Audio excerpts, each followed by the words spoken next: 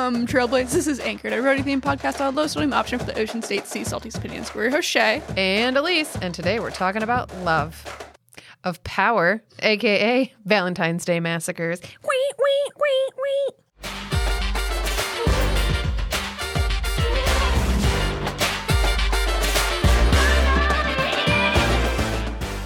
Welcome back, lovely, loyal listeners. And if you're joining us for the first time, welcome to the show. If you haven't already given us a follow on our socials, check us out at Anchored the Show.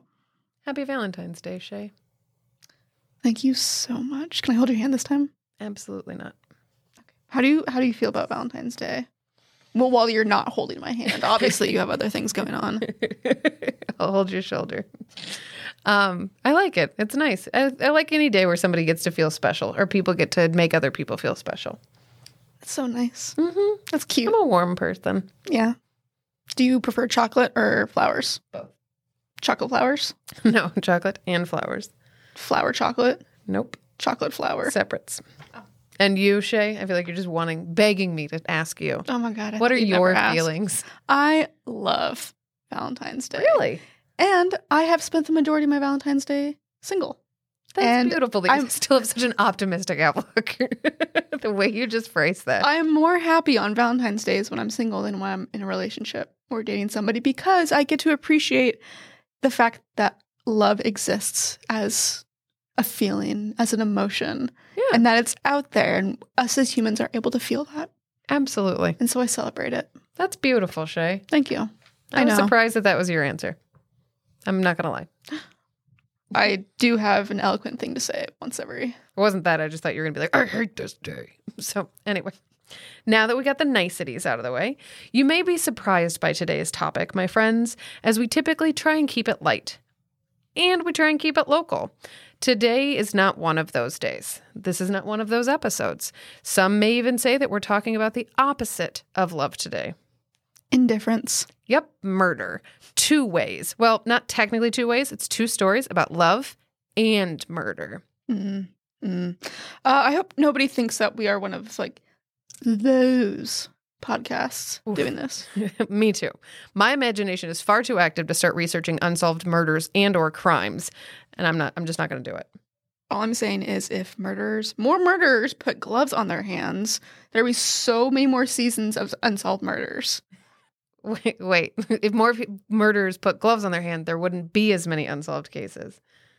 There would be more because it's the fingerprints. Oh, okay. I get what you're saying. Yeah. All right. Never mind. I hear it now. I was confused. Yeah.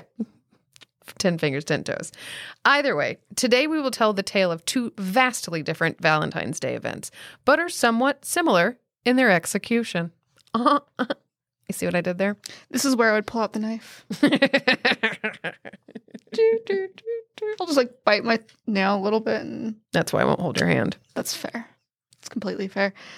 We will tell the twisted tale of vengeance and retaliation on Valentine's Day that happened in the Bronx in 1993, and then the St. Valentine's Day Massacre of 1929, which, shockingly, also happened on Valentine's Day. Technically, they're both about retaliation and vengeance, but nonetheless. So. None of the lesser. Okay, so first, my story. The story of the Bronx. So, it's not a Bronx tale. Putting it out there right now. Oi. This story is a messy one. And, murder is messy, but, this is a very messy one. This one is particularly messy. Telenovela and a Law & Order had a baby and put that baby on HBO set in the Bronx. So, here are the players. That kind of messy. Anthony Casillas, who's also known as Ding Ding. Lourdes, his wife, who's Ding Ding's wife. Mrs. Ding Ding. Yep. Lady Ding Ding. But these people are... Ding Dingette. No, but these people are no longer with us or they committed a murder. So let's attempt to not make light of these people because they may or may not be alive. Your people we can make fun of. We just don't want these people retaliating. And so if your God-given name is Ding Ding. Nope, his name is Anthony. He goes by Ding Ding. People have nicknames. Shay. Anyway, Edwin's son... Elise. Well, because your name is Shayna. You go by Shay. I don't have... name is just Elise. Yep. That's the point I was making. Maria Santana, who's Edwin's sister, who may or may not have dated Mr. Ding before Lourdes showed up. Julia Santana. Miguel Rivera, 23, who was dating Miss Santana. Annette Medina, who lived down the hall. Christopher Hernandez, and who was 15 and an 8th grader at Public School 62, as well as Elliot Lopez, also known as, I'm not sure because they're a Hispanic people. If it's I don't know how to say his name correctly. I don't know if it's Tato, like potato, or if it's like Tato. So I'm gonna go with Tato. Probably, but I'm gonna say Call him Tato. Tato, just in case. Luis Romero, Luis Ramos, and Edgardo. All of members, so those last Elliot, Luis, and Edgardo are all members of what the cops called a quote-unquote loosely knit drug gang. So what was it like, if it's loosely knit, was like merino wool? Or like an acrylic that you get at Joann Fabrics? Not particularly sure. But... Because knit. For the record, we all know that cops love to call people who know each other and may or may not have brown or black skin gang members. So, yep, you sucked the energy right out of that one, Shay. But the NYPD had zero respect or concern for these folks and the work that they put into their said drug operation and referred to them again as a loosely knit drug gang. I'm sure that Ding Ding and ended every staff member with Ohana means family, and family means nobody gets left behind or forgotten. Ding Ding. So, loosely knit my ass. Oh, and there's one more guy, Gilbert Ortiz. Anyway, I'm going to tell you here and now, before we go any further, 7 of the 13 folks I just named are DEAD dead. So, like as of today, or like because of this? Because of this. I didn't check to see if any of these people are alive, or the rest of them are alive. It's almost 30 years ago, so. Yeah. Well, wait how the story unfolds. I don't think that they're around, but we don't... Could just wait. Anyway, Back to the story. So it seems that Ding Ding and Maria Santana used to date, which, as one could imagine, makes Lourdes, Ding Ding's current wife, a little salty. So Ding Ding began plotting the killing sometime around August 1992, whilst he was being held at Rikers on a drug charge. So it seems that Lourdes was injured in a fight with Edwin Santiago, who was 17 years old and a dude, who was a student at South Bronx High School. In the fight, according to the police, investigators, and people who knew some of the victims, they grew out of a long simmering rivalry between Lourdes and Edwin's sister, Maria. A police investigator, a.k.a. NYPD's version of Wendy Williams, spilled the tea and said that Ding Ding had at one time dated Maria and that he had broken off with her after he became involved with Lourdes, whom he later married and had a baby with. Just to take that down from cop talk, Ding Ding was definitely talking to Maria, and then Lourdes came along, got involved with Ding Ding. See? Oh, they were talking. Yep. And then maybe she knew about Maria. Maybe she didn't. But it didn't stop her from taking and keeping what she thought was hers and ended up carrying baby Ding Ding. Did he give her a ring ding before or after baby Ding Ding? Not doing it. And so anyway, so maybe Maria let him go. Maybe Maria fought for him. I don't know. But what we do know is that this love triangle got a bunch of people murdered. Yep, like a bunch, but it was with a gun, not a knife. So back to the story. Edwin, a minor, and a boy who was involved in a physical altercation with Ding Ding's wife, a woman, and an adult, what we can only assume to be the honor of Maria. So luckily it's the Bronx and there's plenty of nosy-ass neighbors to provide a little colorful context for all of us to understand. Beautiful. Yep. So according to Lourdes and Maria, they hated each other. So at times exchanged heated words. And she said that Lourdes had continued, this neighbor had said that Lourdes had continued to view Maria as a romantic threat. Lourdes was always harassing her all the time. I guess she was just jealous. So why? Because cheaters always cheat. We know that. Mm-hmm. I didn't, and I don't know Ding Ding, but I'm just saying. That's such a disappointment. Yeah. If you have 2 ladies in the same neighborhood, it's going to get messy. That's just reasonable understanding. So the animosity between the women erupted on a Bronx street in the summer before February 14th, 1993. Pay attention to that date. That's why we're all here. So during the fight, the police said that Edwin had come to the aid of his sister and slapped Lourdes. Okay. Allegedly. So, not surprisingly, the severity of her injuries was or is a matter of dispute. Chief Borelli of the NYPD said that some accounts said that she was even severely beaten. But other police officials, interesting that this is all different kinds of takes on what happened. other police officials and neighbors interviewed said that Edwin had slapped her and caused her to drop her baby, Ding Ding Jr. So according to one police official, that we feel may have been the catalyst. So thanks to the great work of the NYPD Blue. Boys in blue. We know what happened. So great work, boys. So Lourdes does what everyone would do in that situation. She waited until visiting hours at Riker to tell Ding Ding about what just went down. So it doesn't feel good to say that. But I knew that you would like that. You got me. Yeah. So that felt good. Good one. Yeah, people are dead. Anyway, Ding Ding had some time on his hands, so he starts plotting. So anyway, now, as everyone knows, we all love a good mobster story. All of America does. And the greatest mob hit that was ever made was on Valentine's Day Massacre in 1929. Massacre, which Shay will get to momentarily. So, as I, an armchair detective and a full-on pop culture nut, decided this was Ding Ding's inspiration for what would take place only a few months later.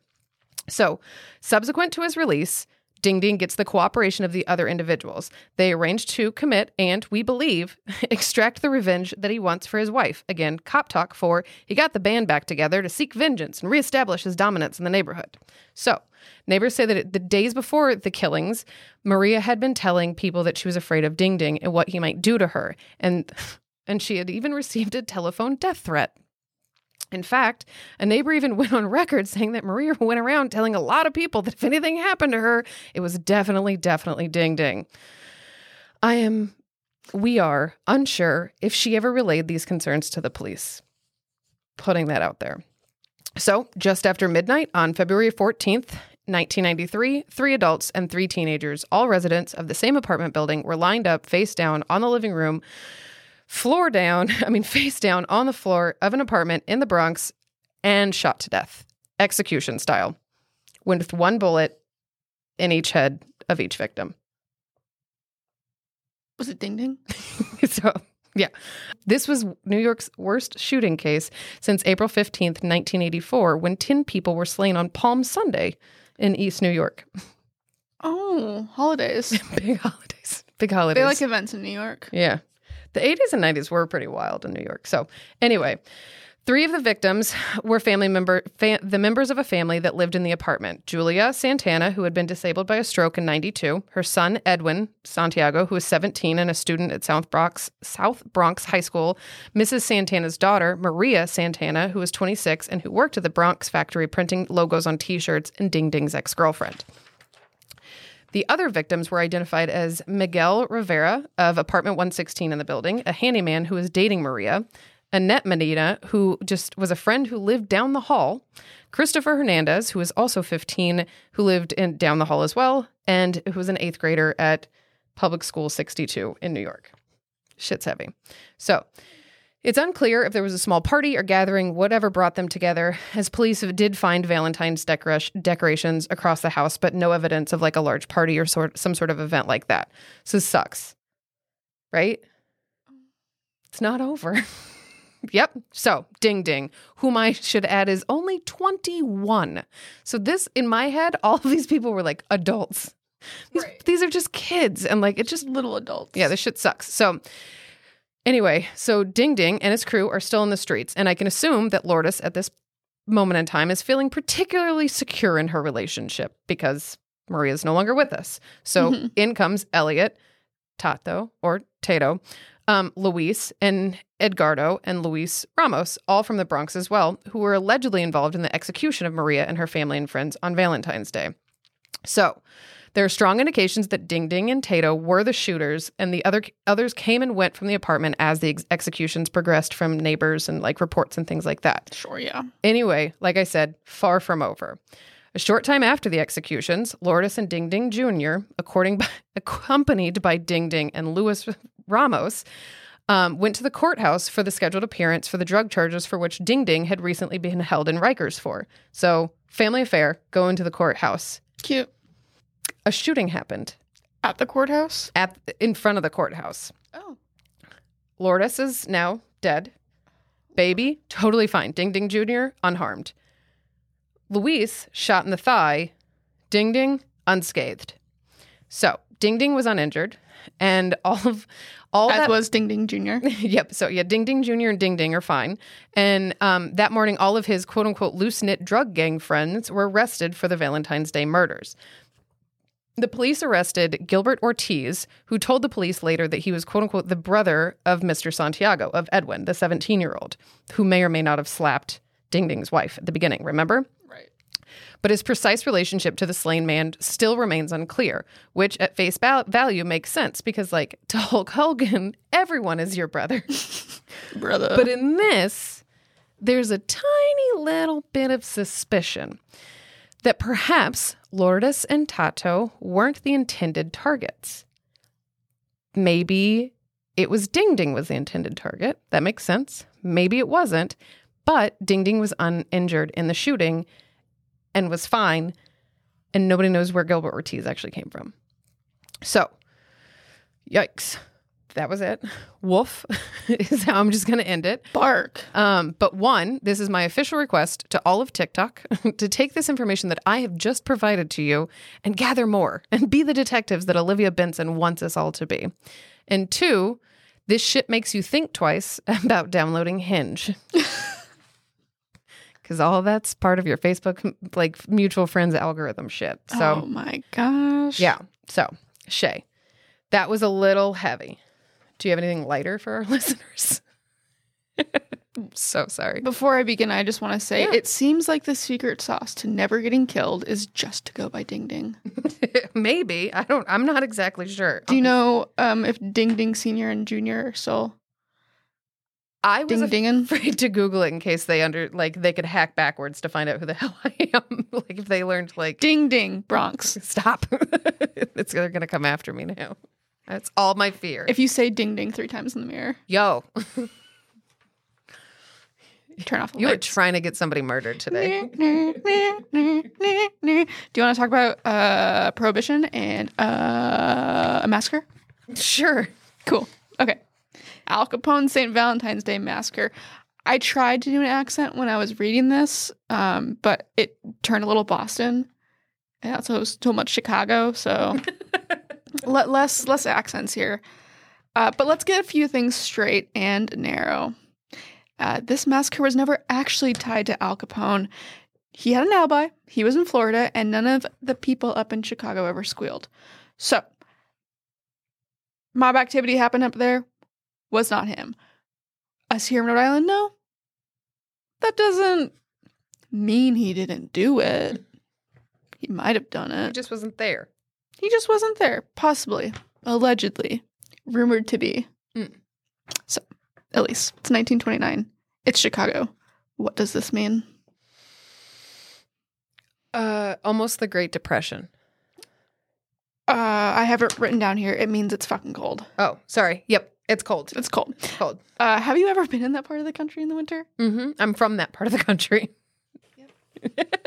It does get cold, though. Yeah.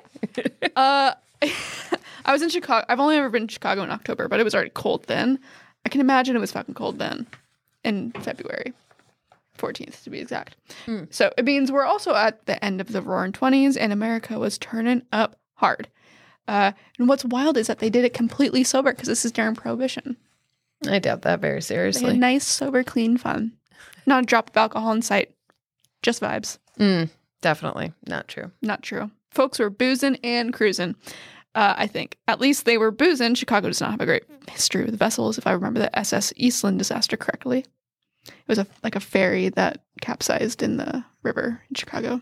Yeah, I did not know that. So no cruising. At least you're not boozing and cruising. Anyways, nonetheless, booze. The fun part about Prohibition, other than the breaking the rules, is the skirting of the rules. The law stated that you could not sell nor purchase alcohol, but it never stated you couldn't drink alcohol. Kind of like marijuana. Kind of like marijuana.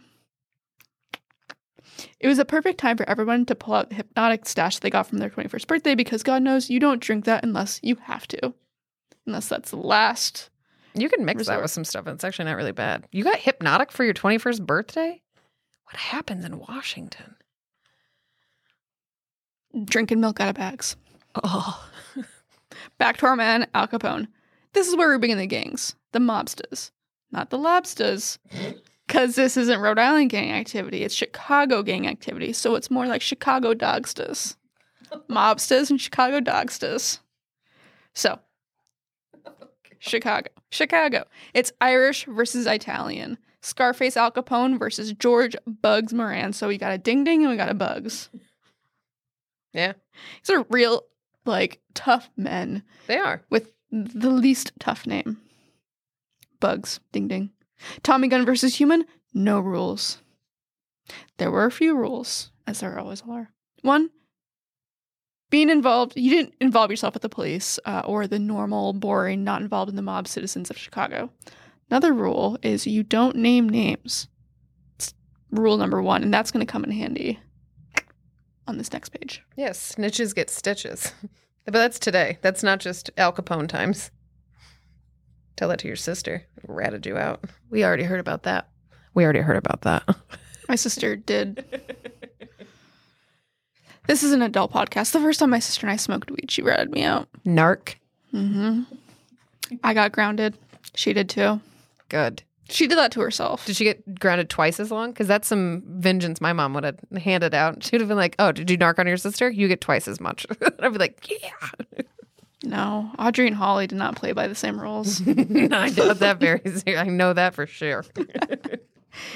Anyway, these two rival gangs, the Italians, the Irish being on the north side of Chicago and the Italians being on the south side, were vying for a top position in the illicit booze business known as bootlegging.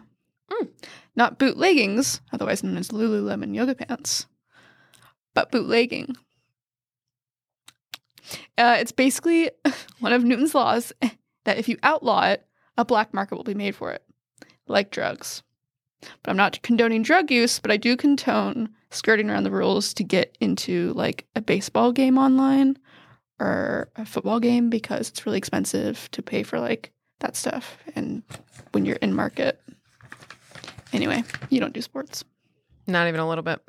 Let's get back to Valentine's Day. Valentine's Day. It's the morning of February 14th, 1929, and a gentleman placed a hit on the head of the North Side's Bugs Moran. We don't know who placed the hit, but for story's sake, we'll call him something simple. Like Al. Okay. Perhaps Capone. I'm feeling it. Maybe Al Capone. So Al placed a hit on Bugs because, I don't know, he pissed him off or something. Was probably hoping... Nope. We're going back there. I read that. So Al placed a hit on Bugs because, I don't know, he pissed him off or something. Was probably hopping on the hard seltzer train before Al could and realized that it was lucrative. Oh my God. It's like a White Claw versus Truly. Hold a buckle. Anyway, so Al wants Bugs dead, which if it's the summer, same because I hate mosquitoes. It's not. It's February 14th. No, and the mosquitoes aren't around. That's not the kind of bugs we have. Yep. So 4 of Al's guys, 2 of which were dressed as cops, which is a crime, but that clearly isn't an issue here. Impersonating a cop's not going to get you anywhere. They wait for Bugs outside of a parking garage, and when they see him, they're going to move in. So they see this guy moving in, but the only problem, it wasn't Bugs. It was a guy that looked just like Bugs, who was a friend of Bugs. Called Tugs. Tugs. Rugs. Lugs. Nugs. Oh, that makes more sense here. Nugs. Okay, anyway. It wasn't Bugs. It was one of Bugs' guys that looked really similar to him. Normally, I gotcha. Normally, I have a fear of approaching a stranger that looks like somebody I know and making a fool of myself. But this seems to be higher stakes here a little bit. So, friend of Bugs walks into the garage, and there's 6 other friend of Bugs there that are cornered by friend of Al's. I mean, someone's. And they all have Tommy guns, or Thomas guns, if we're being polite. They're big, scary guns. We're in the garage. Well, friends of Al, friends of Bugs are in the garage. And then the pow, pow, pow starts. 6 are killed on the spot. 1 is left not quite dead. So that one ends up being transported to the hospital. And he's questioned about who shot him. And in true gangster fashion, because we don't talk about Bruno, we don't talk about who shot us, you don't squeal. And he said, when they asked who shot you, he says, I'm fine. No one shot me. I'm fine. I'm fine, guys. And then he died. Oh, that sucks. No, but nobody shot him. It was just, I mean, yeah, it does suck, unfortunately. But that was the St. Valentine's Day that was allegedly orchestrated by Al Capone. And yeah, how do you feel about that? I feel that this was a tragic loss for the friends and family of Bugs and his friends and family. Mm-hmm. What's funny, funny. Yeah, tell me what's funny about this. Is that of all the people involved, it's 1929, Bugs outlived everybody. He died in like 1956 in prison. Oh, yeah, penniless.